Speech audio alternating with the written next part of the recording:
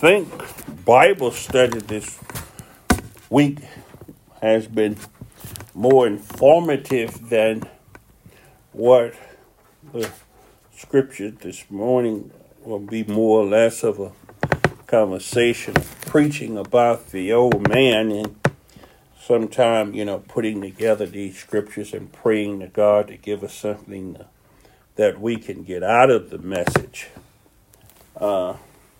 I want to talk about who we are and what we are. Once we realize who or what we are and see our wretchedness, and we continue to try to put that old man to death that dwelleth in us, if we are one of his born-again children, that he revives. Yes. That he revives. Title of the message, Jesus' salvation of his people and the destruction of his enemies. We see a twofold thing here. And here the last few months I've been talking on twofold workings. Because just like the day of the Lord is a day of redemption, it's a day of hope, it's a day of blessing and restoration, it's also a day of judgment. Yes, sir. A day of the vengeance of God, and a lot that are looking forward to the word of God shouldn't be looking forward to this day, even to a great deal of those in the church, because of what it means. Reading the scripture this morning, the 12th through the 19th verse of the 59th chapter says, "For our transgressions are multiplied before thee, and our sins testify against us. For our transgressions are with us, and as for our iniquities, we know them. And transgressing and lying against the Lord, and departing away from our God, speaking oppression and revolt, conceiving and uttering from the heart words of falsehood. And judgment is turned away backward, and justice standeth afar off. For truth is fallen in the street, and equity cannot enter. Yea, truth faileth, and he that departed from evil maketh himself a prey.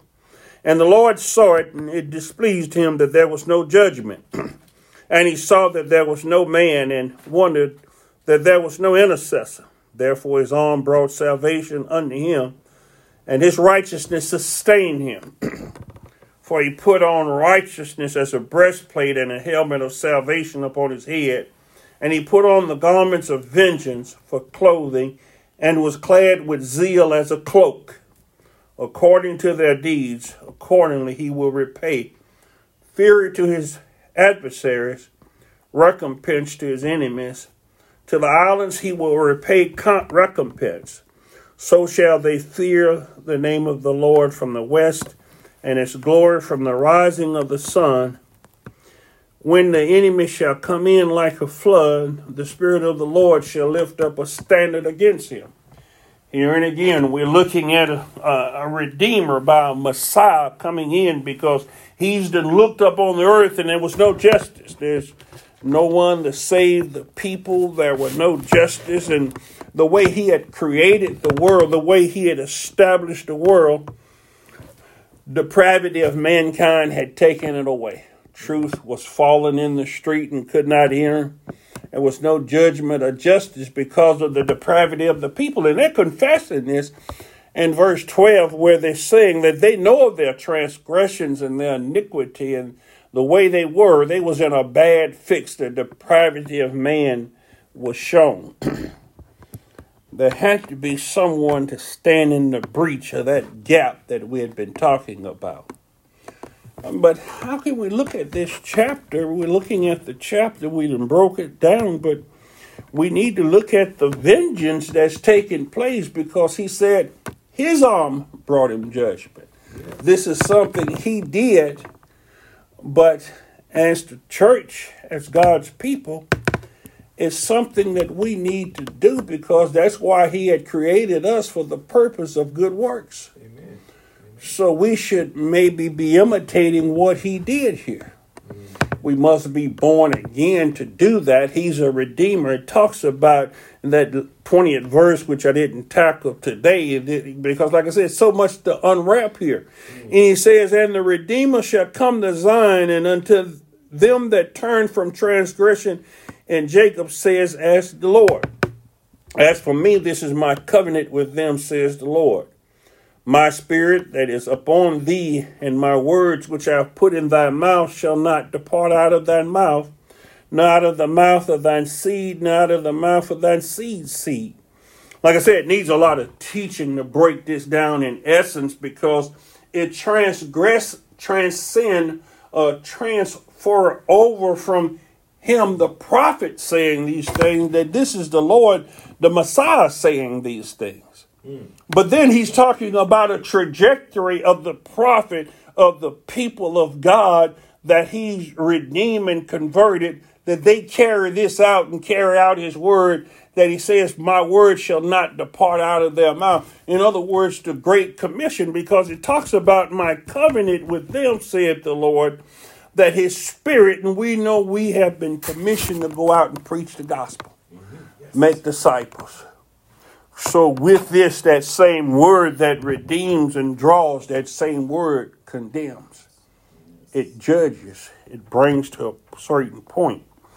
Now, like I said, this is two seeds in the earth and two different people, but we see a redeemed people talking in our reading verse of scripture there all the way at the end of the Bible. The same thing that they were saying at the beginning of the Bible in Genesis, they're saying at the end of the Bible in Revelations. From Genesis to Revelation, mankind seems as though he don't change. What are they crying or what are they hollering, Pastor? It says, Revelation 6 and 10, this is after the bowl and the vile judgment, that these are dead saints. These are souls that are under the altar. And they still have that wanting to be vindicated, wanting somebody to take up their cause of what has happened to them. It says they called loudly to the Lord and said, O sovereign Lord, holy and true. They acknowledge who he is. They acknowledge that he's the avenger of blood. In other words, he's a blood relative. He's of their covenant brother. He is the one that could take this vengeance upon those that had put them in the condition that they are in. They appealed to him. And that's why I say prayer must be made to the Lord. And I told you about the prayers of imprecations, a lot of them in the book of Revelations or whatever. And so you have to appeal to the right authority. And they're appealing to the Lord. He's that authority. He's the avenger of blood. I told you, he's our avenger of blood, but he's also like Boaz to Ruth. He was the redeemer, the one that can recompense and set things straight for the hard workers, those that have chosen to call the Lord our God and his people, our people. Your people will be my people and your God will be my God. That's what Ruth said, and she was a Moabite. So she was transcendent. She is of the people of the isles, the Gentiles, the heathen, those that were far away from God but were drawn by the Redeemer. These people in Revelations, though they're dead, they're seeking to be vindicated, seeking for somebody to take up for what was done to them. And that's why I say God sees what people are doing to you. A lot of times we being used and don't know we being used. And a lot of us so naive we can't do anything about it. But the Lord takes up your cause because he's a God of justice. It says, the people says, oh, how long will it be before you judge the people of the earth for what they've done to us? When will you avenge our blood against those living on the earth? It does not say that judgment day at the end. It says when you go avenge on those that's living on the earth, those that carrying on their lives, though they didn't kill some of us, though they didn't misuse us and bamboozle us and persecuted us and cheated us out of our land, of our material wealth, out of our labor, and whatever it may be, and that's what I told you when we were studying the word vengeance. It has in mind retribution, recompense, indemnity, remunerations. You know, a lot of them, people, I don't know how they would do it. They're talking about remunerations or reparations for the slavery or what they did. I don't know how would they go about that, but everybody's looking for payback. It's like James Brown say, everybody's looking for the big payback. You need to get ready for that payback. Because if you're looking at God's word, he set in motion a law of sowing and reaping. Laws of sowing and reaping. His word, even all the way back from Deuteronomy to Hebrews, says every transgression shall receive its just recompense of reward. Amen. So payday is coming. Everybody go get paid for the deeds done in their body. Sometimes what we have to do is immediately appeal our case to the appointed authority God has placed upon the earth. If it's in a family, it's the parents, you know, the father, the mother, whoever can carry out justice. It's not for one of my sons to say, well, Dad, I'll take care of him because you're not going to do right. You know, they want to issue the punishment because they don't feel the punishment would be carried out that would vindicate, or they would get the just satisfaction. Sometimes it's the pleasure our flesh that want to see someone receive for what they've done to us. They don't receive the justice of God because of these wicked movies, and that's all television and the movies is about now. The equalizer, the revenger, it's about retaliation. How do they pay somebody back for what they're doing or done someone? I was telling you about this show found where the woman is much worse than the man because her motives are different from his motives. Her motives are motives of pleasure, or motives of vindictiveness, and her vengeance is through bitterness and untoward. And as a just judge, and God would look at the two and he would weigh them. And they showed the backstory on that, where, he was like that. His mother wasn't a just woman. She had caused some of the way that he was doing, but he actually loved it.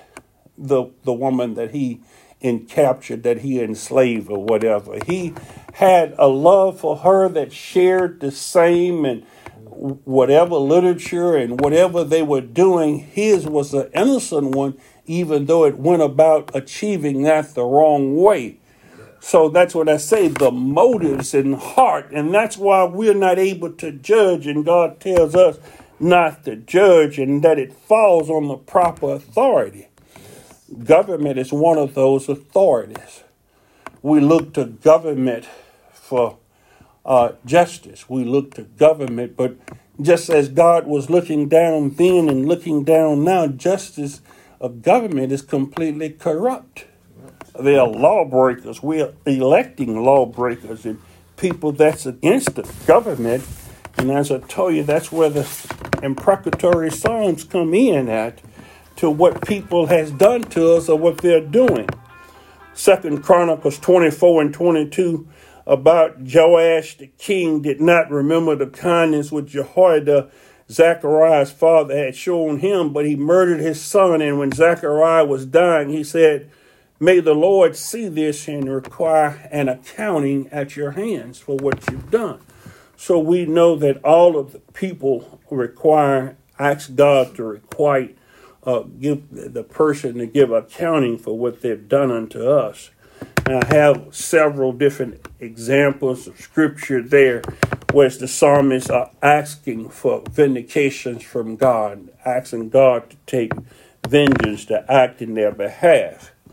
In the book of Isaiah, the 41st chapter and the 28th verse, the language is sort of differently as God is talking. I tell you, when he was talking in this chapter, it seems as though the hands were tied of the one that was making the statement.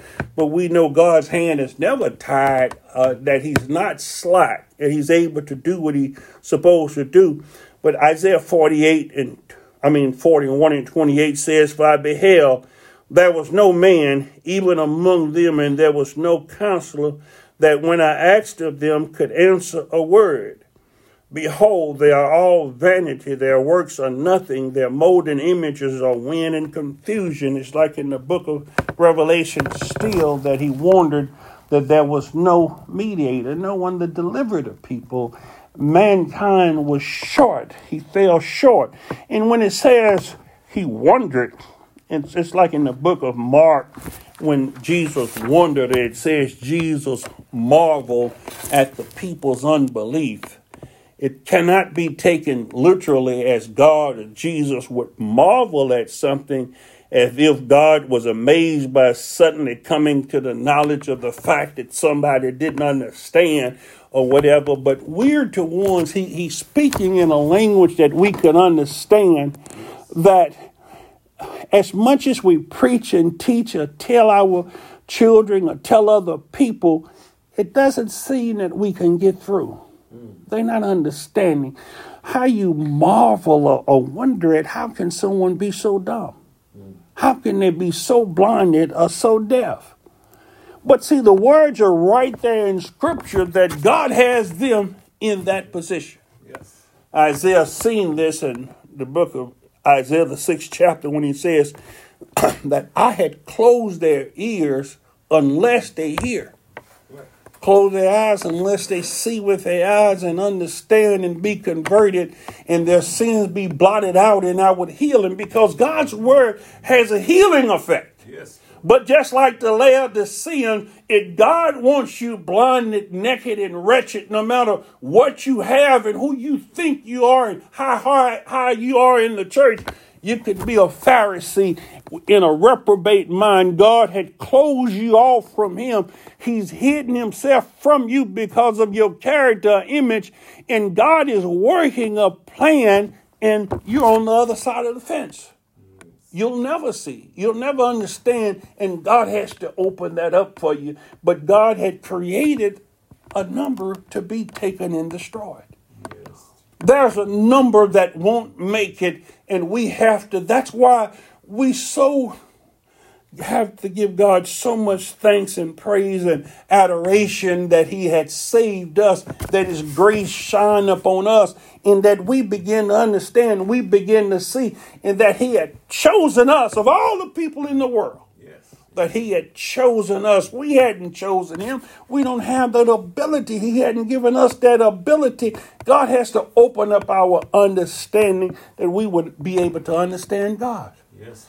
Job was a perfect and upright man, but yet he says, I thought I knew or saw God, but now I understand.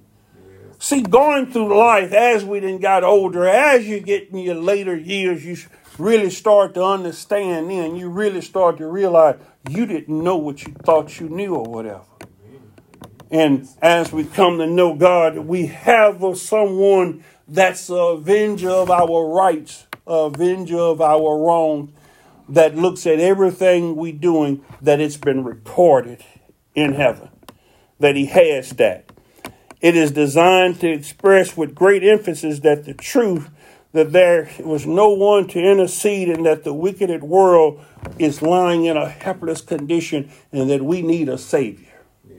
We need someone to come in and give us a life, because as it says, we grope in darkness. Each man is given to what's right in his own eyes. He's given to working what's right in his own eyes.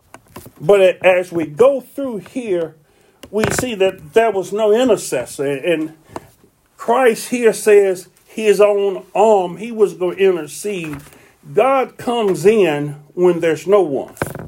A lot of times we need help or whatever, and we praying, and that's when we seek God with all our heart. And he says, when they cry out to me, I'll hear. Yes. Those that's being oppressed, those that things are going on with them, God hears the call when we're being pressed down, when we're looking for the truth.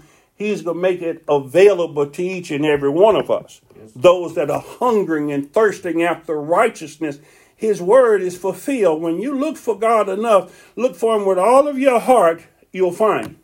You may be at the end of your boat. You may be at the end of life, but in comes God at that last minute.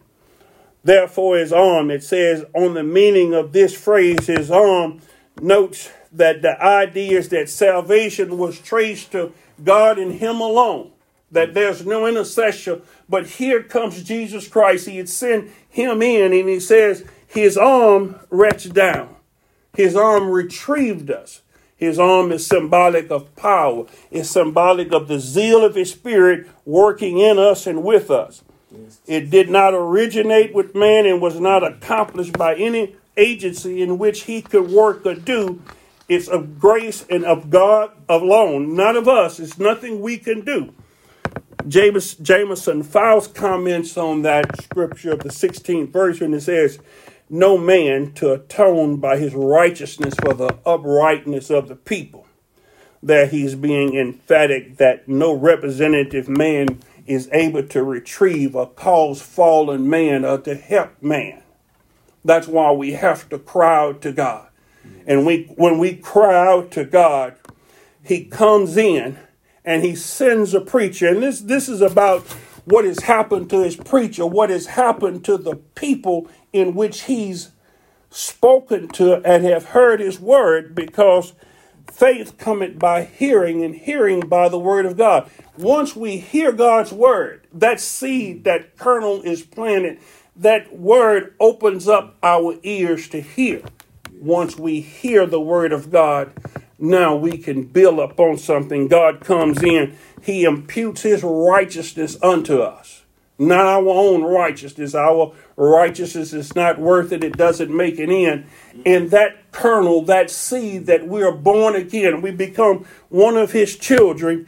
And that retaliation that we are born with, something comes in then, and you see within you. Yes. You see another man. Yes. You see something else. Paul said, this thing is within my members. That's when the struggle actually starts. Yes. It says when you attempt to do good, evil is right there. Because what happens is you're born again and you rush toward God, but the Spirit is convicting you. The Spirit is convicting you.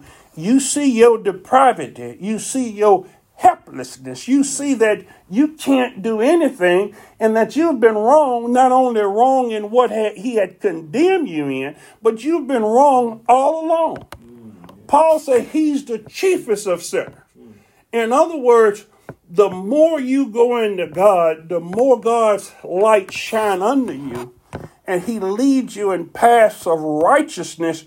You start seeing that not only a God that can vindicate you, but a God that's convicting you of your wrongdoing, in that word, which is a mirror. You start seeing yourself in the mirror of God's word. Yes. God's word washes and cleanses you. That's what shows you yourself. You stop saying, well, that preaching was for that other individual. That was for somebody else. You start seeing this was for me. And God has came and he had apprehended me. Yes. That word has caught hold onto me, and that's what causes me to grow. Now, Jesus comes to those that plead their cause. He had this unjust judge in the book of Luke, that this woman felt that she was wrong and she needed a relief from the justice system, from the courts. Now, here in this psalm, Jesus uses himself analogous to the unjust judge. The judge wasn't worried about himself, but the widow was worrying her. But what he was teaching in the parable is that those that had wronged you, those things that have gone bad in your life, the opportunity that if we keep hammering, if we keep calling to God, if we keep looking unto God, yes, he will answer us. Yes. He heard you when you first started. When Daniel prayed to him in the book of Daniel, and the angel told Daniel, I heard you when you first started calling unto me 21 days ago, but there's a time factor involved.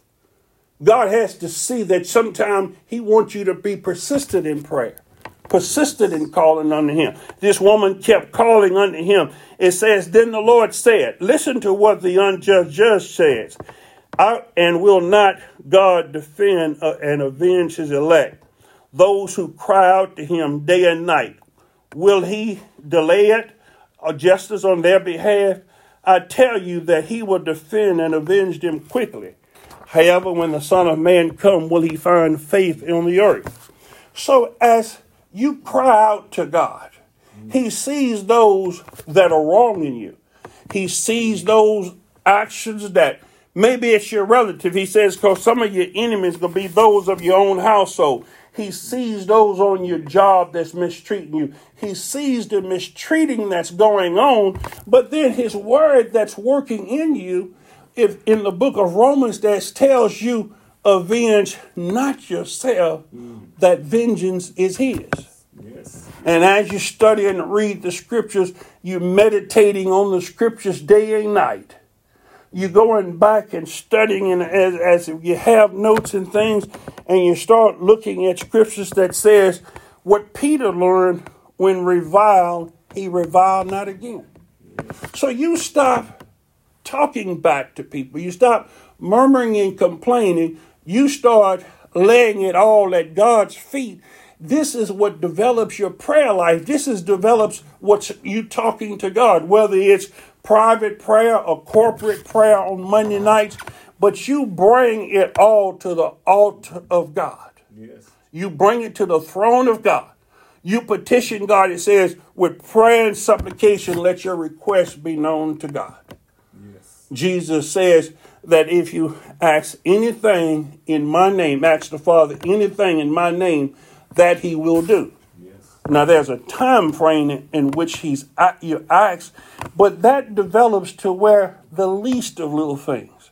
Whatever anybody do to you, you bring it to God. You tell God that, not necessarily your neighbor or friends or anybody else. You bring it to the throne of grace. That's why Jesus died. That's why the intercessor came. He's your advocate with the Father. You can boldly go through the throne of grace and tell him everything all through the day, the forgiveness of sins. You remit those people's sins back to them. Says, Lord, forgive them.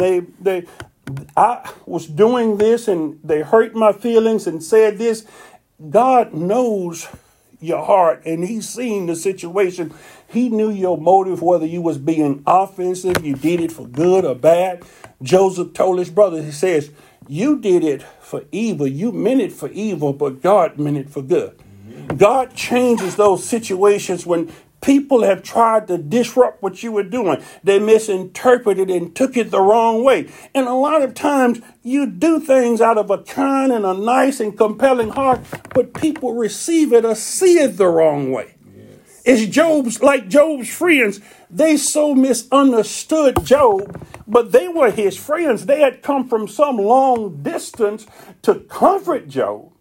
But Job said, you are miserable comforters are you, because they were saying all the wrong things. A lot of times our relatives say things or people say things to us thinking that they're helping, but they're actually hurting.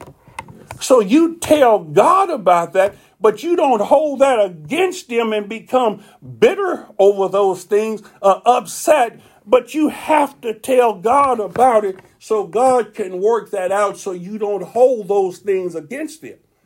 Because if you're not forgiving of what somebody said to you, how they mistreated you, how they gave you some injustice, if you hold that in and suppress those things, that's in unrighteousness, and you should unload those things to God. You should tell him, like I tell you, these prayers of imprecations where David had called for them to destroy the family or destroy and kill his enemies or whatever, because actually that's how you feel. God knows how you feel, so you're not hiding that from God. All things are naked before him, but you have gotten that off. And when you remit someone's sins back to them, you're not holding that. You're not carrying that around for you. That's why he says he's going to take sickness away from you.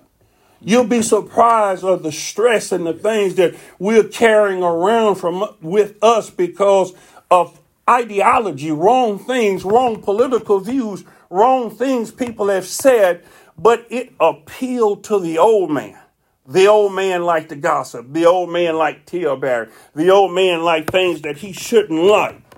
But God sees. And I tell you, from Genesis to Revelation, here the souls under the altar in Revelation 6 and 10, and they say, Lord, how long before you avenge and judge those on the earth who had killed us, who had did these things to us? So you would take that old man to the grave with you, but your petition to God would be, as Paul did, help me, Lord, so that I can die daily, that the inner man may live.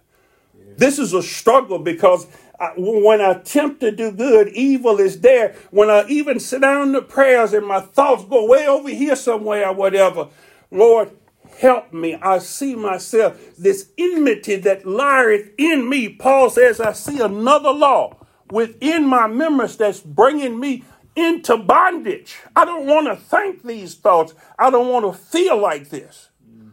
And these was the souls under the altar still asking for God to vindicate them, to give them vengeance of what they've done. Now, like I said, this starts from Genesis to Revelation. It started all the way back there, but God's showing you, as he said in Psalm, he puts your tears in a bottle. In other words, God knows every time someone made you cry. God knows what has been done to you. And he says, what you do to the least of these, you've done it unto me. Amen. Now, all the way back in Genesis 4 and 6, it says, the Lord said, he's talking to Cain. Yes. Cain thought he had gotten away with something. He says, what have you done? The voice of your brother's innocent blood is crying out to me from the ground for justice. And now you are cursed from the ground, and which has opened up its mouth to receive your brother's blood. When you cultivate the ground, it shall no longer yield its strength. It will resist producing good crops for you. So a lot of the reason things are going bad in our lives is that we didn't kill our brothers. You may not have literally killed them, but figuratively. Because God says you can't hate your brother and love God. Jesus had told us to love our enemies. Those that persecute us and treat us despitefully, we're not to kill them in the courts as Jesus. They blaspheme him and they call him Beelzebub and say he was born of fornication. So he says, blessed are you when people persecute you and say all manner of evil against you. That's when you pray for the enemies. You remember I told you it broadens your prayer life? Yes. Those that you try to witness to, those that you talk to, those on your job or wherever it be, that you do good. And it's like David, Samuel, and all of them say, I hadn't failed to pray for you. Amen. When you were in trouble, when you was in desperation or something was happening, I was praying for you. But you laying traps for me and stones. We're attempting to be more Christ-like. This Christian nationalism where you want to get even and where stone for stone, we don't want to be those. We want to be the docile. We want to be the ones that's wise as serpents, but harmless as doves. Yes. We want God to take up our cause. We want to do as he says, forgive them, Lord, for they know not what they do. See, God had closed their understanding off. Their hearing, their seeing, God had shut that off. That's why Stephen was able to say, forgive them, Lord, for they know not what to do. See, so he didn't say, I'm going to get you, or Jesus didn't say, when I come, get off this cross, I'm going to take care of you, or when I come back. All of that's in the hands of God. Those sins are not with him. You've forgiven that person. You've remitted their sins back unto them. You're not carrying around a grudge. Joseph said he was in the place of God. He had forgotten what his brothers had did to him. Now, when we say forget in the biblical sense, we're not built to where we forget things. If we forget history or whatever, we're in a bad shape. You know what people have done to you, but you're not holding it against them. You have a memory there. But that memory, Joseph says, when they said, well, Dad says for you not to do this to us or whatever, it shows that they hadn't changed. And it kind of hurt Joseph to say, why would you say something like that? I'm in the place of God. Yes. You have to start thinking like God. That's why he says, let that same mind be in you that was in Christ Jesus. That's what your thought pattern has to be. You have to have a transforming of mind. Yes. That's what he's creating you already in his likeness, but image is his character, who he is, what he's built as. That's why Jesus says, if you've seen me, you've seen the Father. In other words, through and through, he was in the image of God. The likeness was the physical characteristic. But the image, that's something spiritually he's doing inside of you. That's why I say he had given us the Spirit. Yes. He had given us the Spirit, and the Spirit doeth the work. That's why it was important. He says, don't leave from Galilee until you be endued with power from on high. Thank you, Jesus.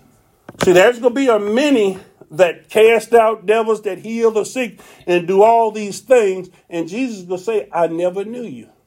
Because it's them doing it. It has to be Spirit-led. Those that are led by the Spirit of God are the sons of God. Amen. Matthew 23, the 23rd chapter of Matthew.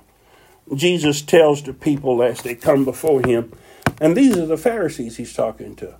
Matthew 23, 34 through 36 says, therefore, take notice, I'm sending you prophets and wise men, that is, interpreters and teachers and scribes, men educated in the Mosaic law and the writings of the prophets. Some of them you will kill and even crucify, and some of them you will flog in your synagogues and pursue and persecute from city to city, so that on you will come the guilt of all the blood of the righteous shed on the earth, from the blood of righteous Abel to the blood of Zechariah, the priest, the son of Berechiah, whom you murdered between the temple and the altar. I assure you most solemnly and say to you, the judgment for all these vile and murderous deeds will come upon this generation. That's from the Amplified Version.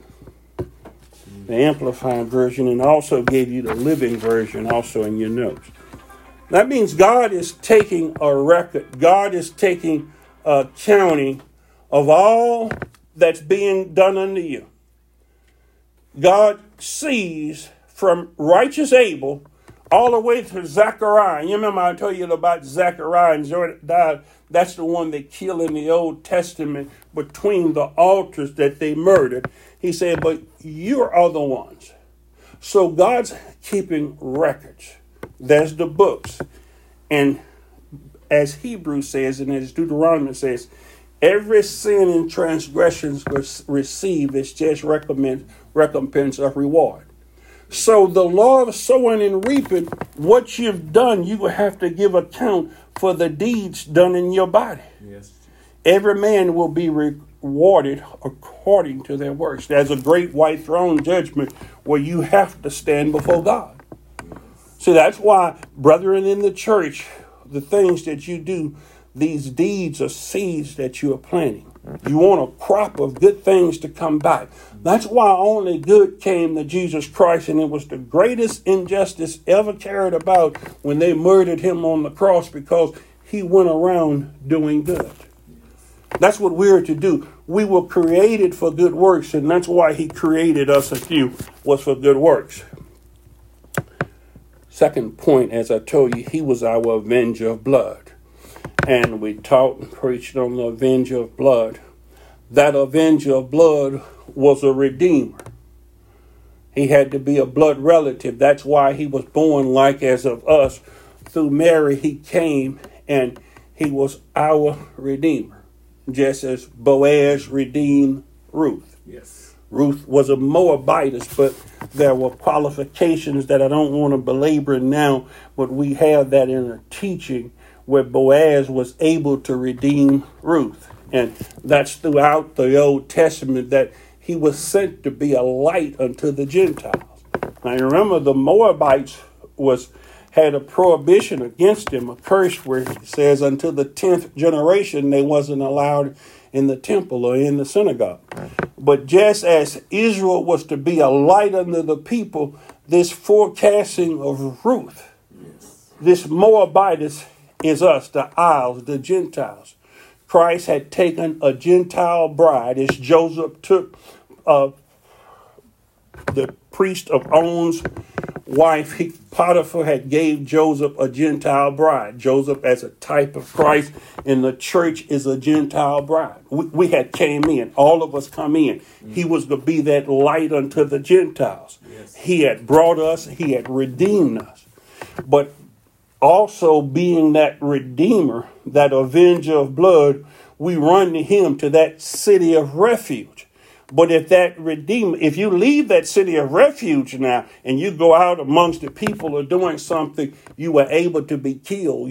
They could legally kill you, the avenger of blood, or someone could get to you. So that's why when Christians stray, when we get out of God's word, when we leave the confines of the word, a lot of us fall victim. Yes. We fall out of fellowship or become apostate, and that's when we fall victim, even though that you may be like some of the souls under the altar. And I tell you, that's why a lot of wolves have sheep clothing, because there's a lot of sheep in disobedience. They lose their lives now. All of us won't be saved. All of us, not saved, all of us will be saved, but you'll be tried by fire. You'll leave out before your time. Sometimes when you disobey God, you die. But how can I say this? That a child in disobedience, the wages of sin comes upon you, because we're all born to death. And if you dishonor your parents and you die, it doesn't mean that you're lost. Children of God a lot of times do things. That doesn't mean you're out of God. We can't tell the children of God and the children of the world, because sickness come upon a whole lot of us. Yes. Misfortune comes upon a lot of us. But when we stray away from God's word, sometimes God chastens us with death. Yes. I hope we understand that. There's other teachings on that. But I'm digressing too far or whatever. But we have to see him as the avenger of blood, also as the ones in Revelation, is that he's our advocate with the Father. He's the one we appeal to for justice, to right wrongs, as this woman was appealing to the unjust judge to right the wrong being done to her. We appeal to God the Father in the name of Jesus Christ to right the wrongs that's being done to us. We see David do that. We see the saints of God do this. God's word promises this. 2 Thessalonians, let's read that. I have it, all three versions there on that, but I want to read the Amplified version for you. And the reason I have it in three different things, and a lot of times I don't translate the King James version, is just the majority of the people have the King James Bible, and a lot of them don't have access or don't have the Amplified of the Living. But I always choose one that's kind of, that I'm explaining the differences in it. It says, "For after all, it is only just for God to repay with distress those who distress you, and to give relief to you who are so distressed, and to us as well, when the Lord Jesus is revealed from heaven with his mighty angels in a flame of fire, dealing out full and complete vengeance to those who do not know or seek God, and to those who ignore and refuse to obey the gospel of our Lord and Savior Jesus Christ, by choosing not to respond to him. These people will pay the penalty and endure the punishment of everlasting destruction, banished from the presence of the Lord and from the glory of his power, when he comes to be glorified in the saints on that day. That is, through the changed lives of those who accepted him as Savior and have been set apart for his purpose, and to be marveled at among all those who believe, because of our testimony to you who was believed and trusted." So God's coming back, and we have that promise. A lot of the Thessalonians were looking for this in their time, but Paul later explained to them that it may not happen in their lifetime, but it was to happen in the lifetime of some generations of saints. Yes. And I believe we're among that generation that would see the return of the Lord. That's why he says, will he still, come back and still that they would have faith upon the earth. Yes, he's going to come back and there'll be those of us who have faith. But there's going to be a generation that we see him taking quicker vengeance and retaliation on those of us during this time. That's why the saints of God need to have an active prayer life. That's why you don't take misdeeds. You don't take justice in your own hands. You plead your case to God. Yes. God pays back. You have to see this, and the stronger your faith is, sometimes you see it immediately. Sometimes you'll see these things, and I tell you a good number of times that I've seen justice come back to those who have did me wrong or did things against me, or punishment happen to those that does these things. There's a bright future for us if God start opening our eyes. How can I say this? The compliments of being a child of God, you don't misuse that. You grow in the grace and knowledge. You don't have to be like Paul. He put a thorn in Paul's flesh where Paul wouldn't think too highly of himself. But today there are a lot of Christians, just because they name the name of Christ, they get Pharisaical about it. They think that they're more than the next person. They think they're better than someone else, and they deserve privileges or things happening to them that shouldn't happen to them. Yes. Those are Christians that complain and whine and cry about everything that happened. But there's a lot of us who grew up poor, destitute, in ill health or whatever, who learned to take things on the chin, who me and you have known each other ever since we were about 12 or 13 years old. Yes. I was a different person then or whatever, but the very people that may have teased you in school or said things to you, now you start to treat each other like brethren. Yes. That's what Paul said. Paul had persecuted some of those in the church and some of those that had went against him, but he wasn't expecting for himself to be treated as some king or some high and mighty person. That's why God allowed the Corinthian church. They was pretty hard on Paul. The Corinthians was pretty hard on Paul. And at one time he said he would come and prove his apostleship to them because they had chosen Cephas and some Apollos. There was a division in that. And they was talking about Paul and saying what Paul was saying and doing, and that his letters are weighty. And Paul was maybe disfigured a little bit, maybe had an eyesight problem or whatever. From some of the scriptures, it's just as Jesus Christ. He wasn't as charismatic as some of the preachers was. Yes. But see, sometime in the smallest of churches or in the smallest of places, you receive the most growth because it's not on how you look, it's on what's being said. It's the word of God strengthening you. Are you being fed? Yes. And so Paul was feeding. That's why he chose to preach Jesus and him crucified only. But the preaching of the word is what strengthened them so they can endure persecution. They can endure suffering. But they learned, as Jesus learned through suffering, that's what made him strong, that God's strength is in weakness. That's why he told Paul, and he denied to heal him. He says his strength, his grace is sufficient. So the inner man is being strengthened, whereas the outer man is perishing. And that's what brought about the book of Romans, the 7th chapter and 8th chapter, is because a lot of us are looking for a reward in this life, and it may not come in this life. A lot of us looking for wealth or something in this life, but it's so many children of God that are strengthened in the inner man, and they've learned to be content with such that they have. They're teaching others and going through others, but they're seeing God vanquish or remove their enemies. They're seeing the workings of God, and God's taking vengeance. So in this day and time, the people that are having their eyes opening are seeing God work miraculous things now.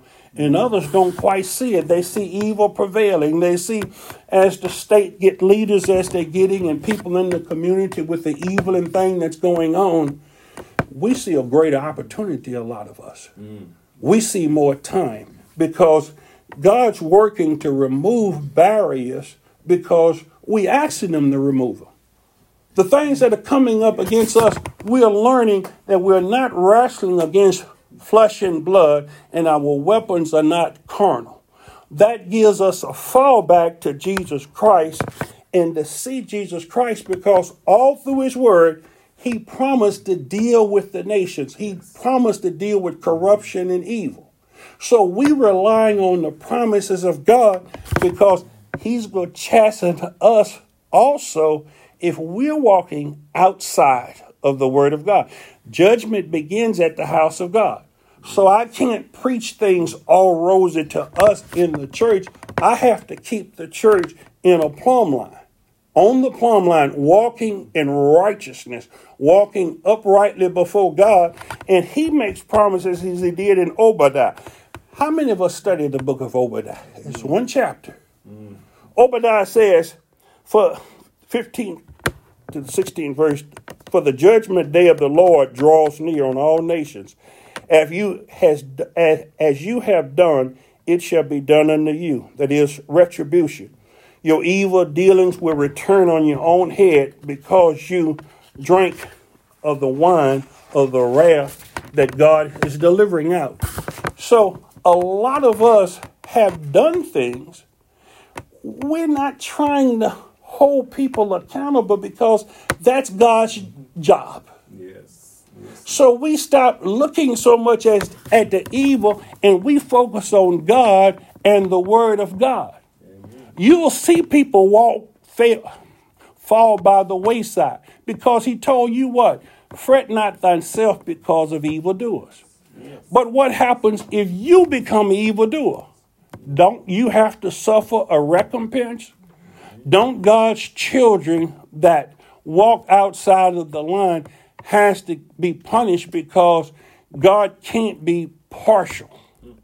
Just as David colored outside of the lines, God says, because you've caused my name to be blasphemed, I'm going to have to take the life of that child.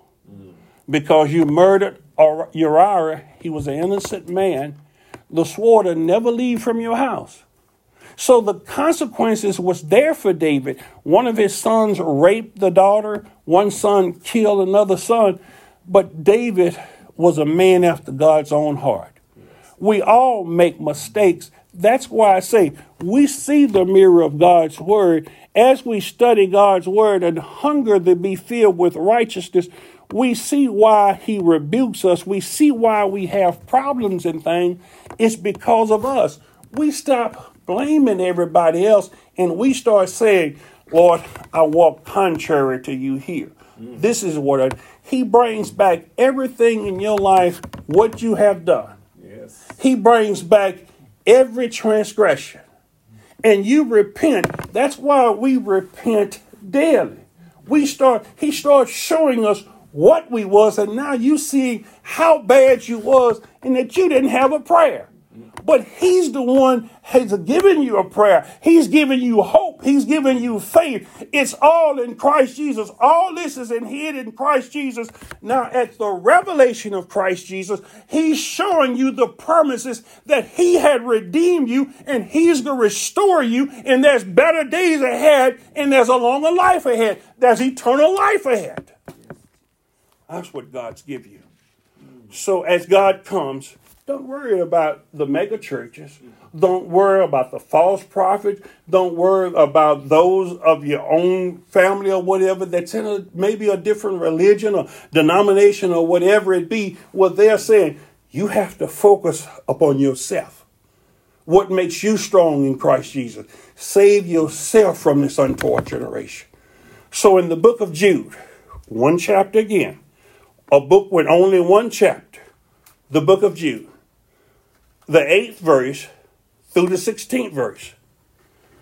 Listen at this promise. If God's promising to move all of the debris that's in the way. How many of y'all watch football? They have a rule in football now about retaliation. A lot of times what happens, the referee will see the person that retaliates. The referee may not see why that person is retaliating. The penalty goes against the person that retaliates because he's the person that get caught, because the rules say that you're not the judge, that have referees that are judges. So it's no use say, well, play the tape back and you'll see that he tripped me or he did this to me. Just as God does. God knows what's happening, but I have to punish you for your wrongdoing. God has to punish us for our wrongdoing. Two wrongs don't make a right. We don't run to evil just because someone has done us evil. So they penalize the one they get caught. Most of the time it's the one that retaliates. The referee may not even see it. But God, unlike that football referee, God see who did us something and what happened. So this is what Jesus says. Nevertheless, in the same way, these dreamers, those who are dreaming that God will not punish them, also defile the body and reject legitimate authority and revile and mock angelic magistrates. But even the archangel Michael, when he was disputing about the body of about the body of Moses, did not bring an abusive condemnation against him, but simply said, the Lord rebuke you. In other words, he respected the authority that Satan had. A lot of us going around here rebuking the devil and doing all this. The rebuke is something that is mighty strong. You leave that to God or the elders of the church, and he says, the Lord rebuke you. Not that you have to be a messenger of God and don't go beyond the message of God. Don't go beyond what God had said do. He says, but these men sneer at anything which they do not understand, and whatever they do not know by mere instinct, like unreasoning and irrational beasts. By these things they are destroyed. Woe to them, for they have gone in the defiant way of Cain. For profit they have run headlong into the error of Balaam and perished in the rebellion of Korah. These men are hidden reefs of great dangers in your love feast. In other words, these people in the church, these are some of the teachings that lead you astray. False doctrine kills. There are a lot of people are following the word of God because Satan ministers have been transformed into angels of light. So there are many preachers and teachers that are teaching erroneous doctrine, teaching us things that we should prosper in or we should be in health, and condemning the things of God that God says should have been like that. But you want to go with the popular teaching that godliness is gain, that you should be healthy, wealthy, that you lack faith if these things aren't going on in your life. If certain things don't go by the way that you want them to go by. The people were doing just like they were doing in Jesus' day. Jesus says the Pharisees was hoarding away money, and they were saying that it was corban. Instead of helping their parents and honoring their parents with aid to their parents, they were saying that it was dedicated to the church. They called it corban. And he says, by your traditions, you made void the commandments of God. So you're doing everything for the church instead of honoring your parents and helping those that need help, just because a preacher or something had explained it away differently. You remember now, the false preachers and teachers are what he's talking about destroying. The apostate churches is what he's getting rid of here now. If the blind, that's leading the blind. Yes. So in this day and time, the Laodiceans could be some of your worst enemies. That's why you have to find God for yourself, and that you have to walk in the light as he's in the light. You have to study the word of God. That's why I give you these papers, so that you can go back and study to show yourself approved. Rightly dividing the word of truth, because God doesn't take pleasure in the death of the wicked. But there are a lot of people that want to see calamities fall to other people. They're okaying this war and okaying all of these things, but God says, do not kill, do not escalate violence. He don't take pleasure in these things, and we should be advocating because we know. Why do you pray for your children so hard? Because you know if they're not born again, if they're not following God, the consequences of those things. Yes. Why do you yourself be convicted when you do something wrong? Because your spirit's saying you should apologize for this. Yes. You should go back and right this wrong. You should make restitution.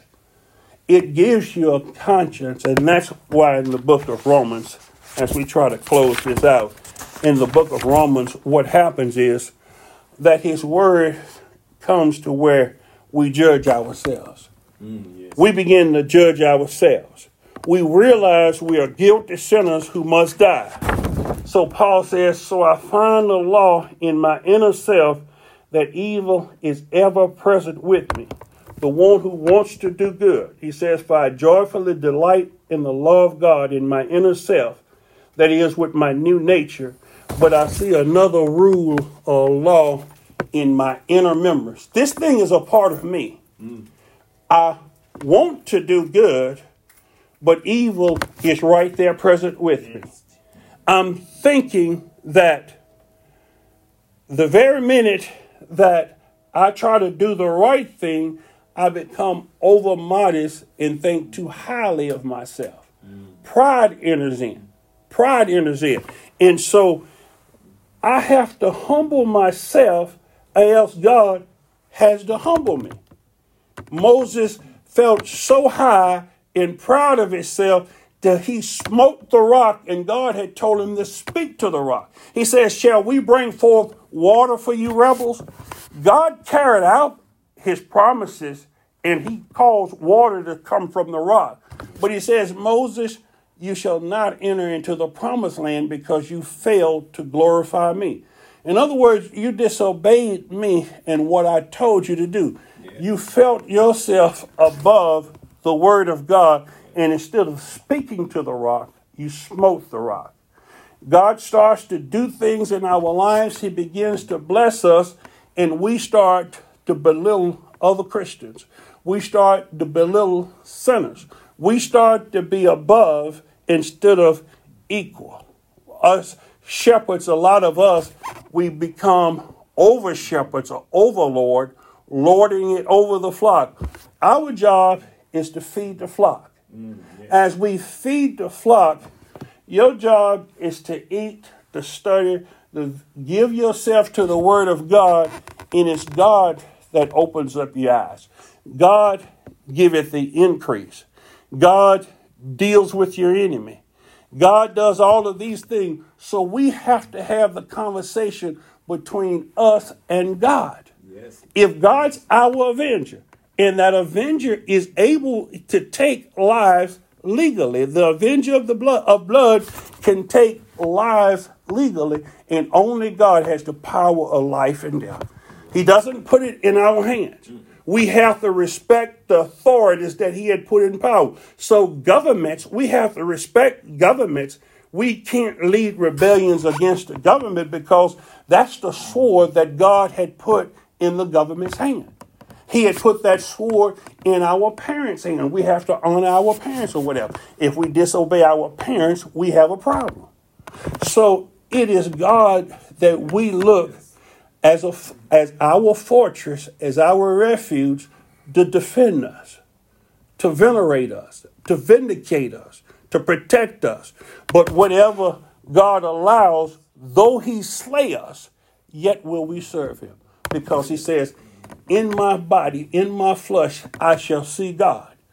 Because Job was a servant of God. So everything that God allowed to come upon him, he says, if I receive good at the Lord's hand, why shouldn't I learn to receive bad?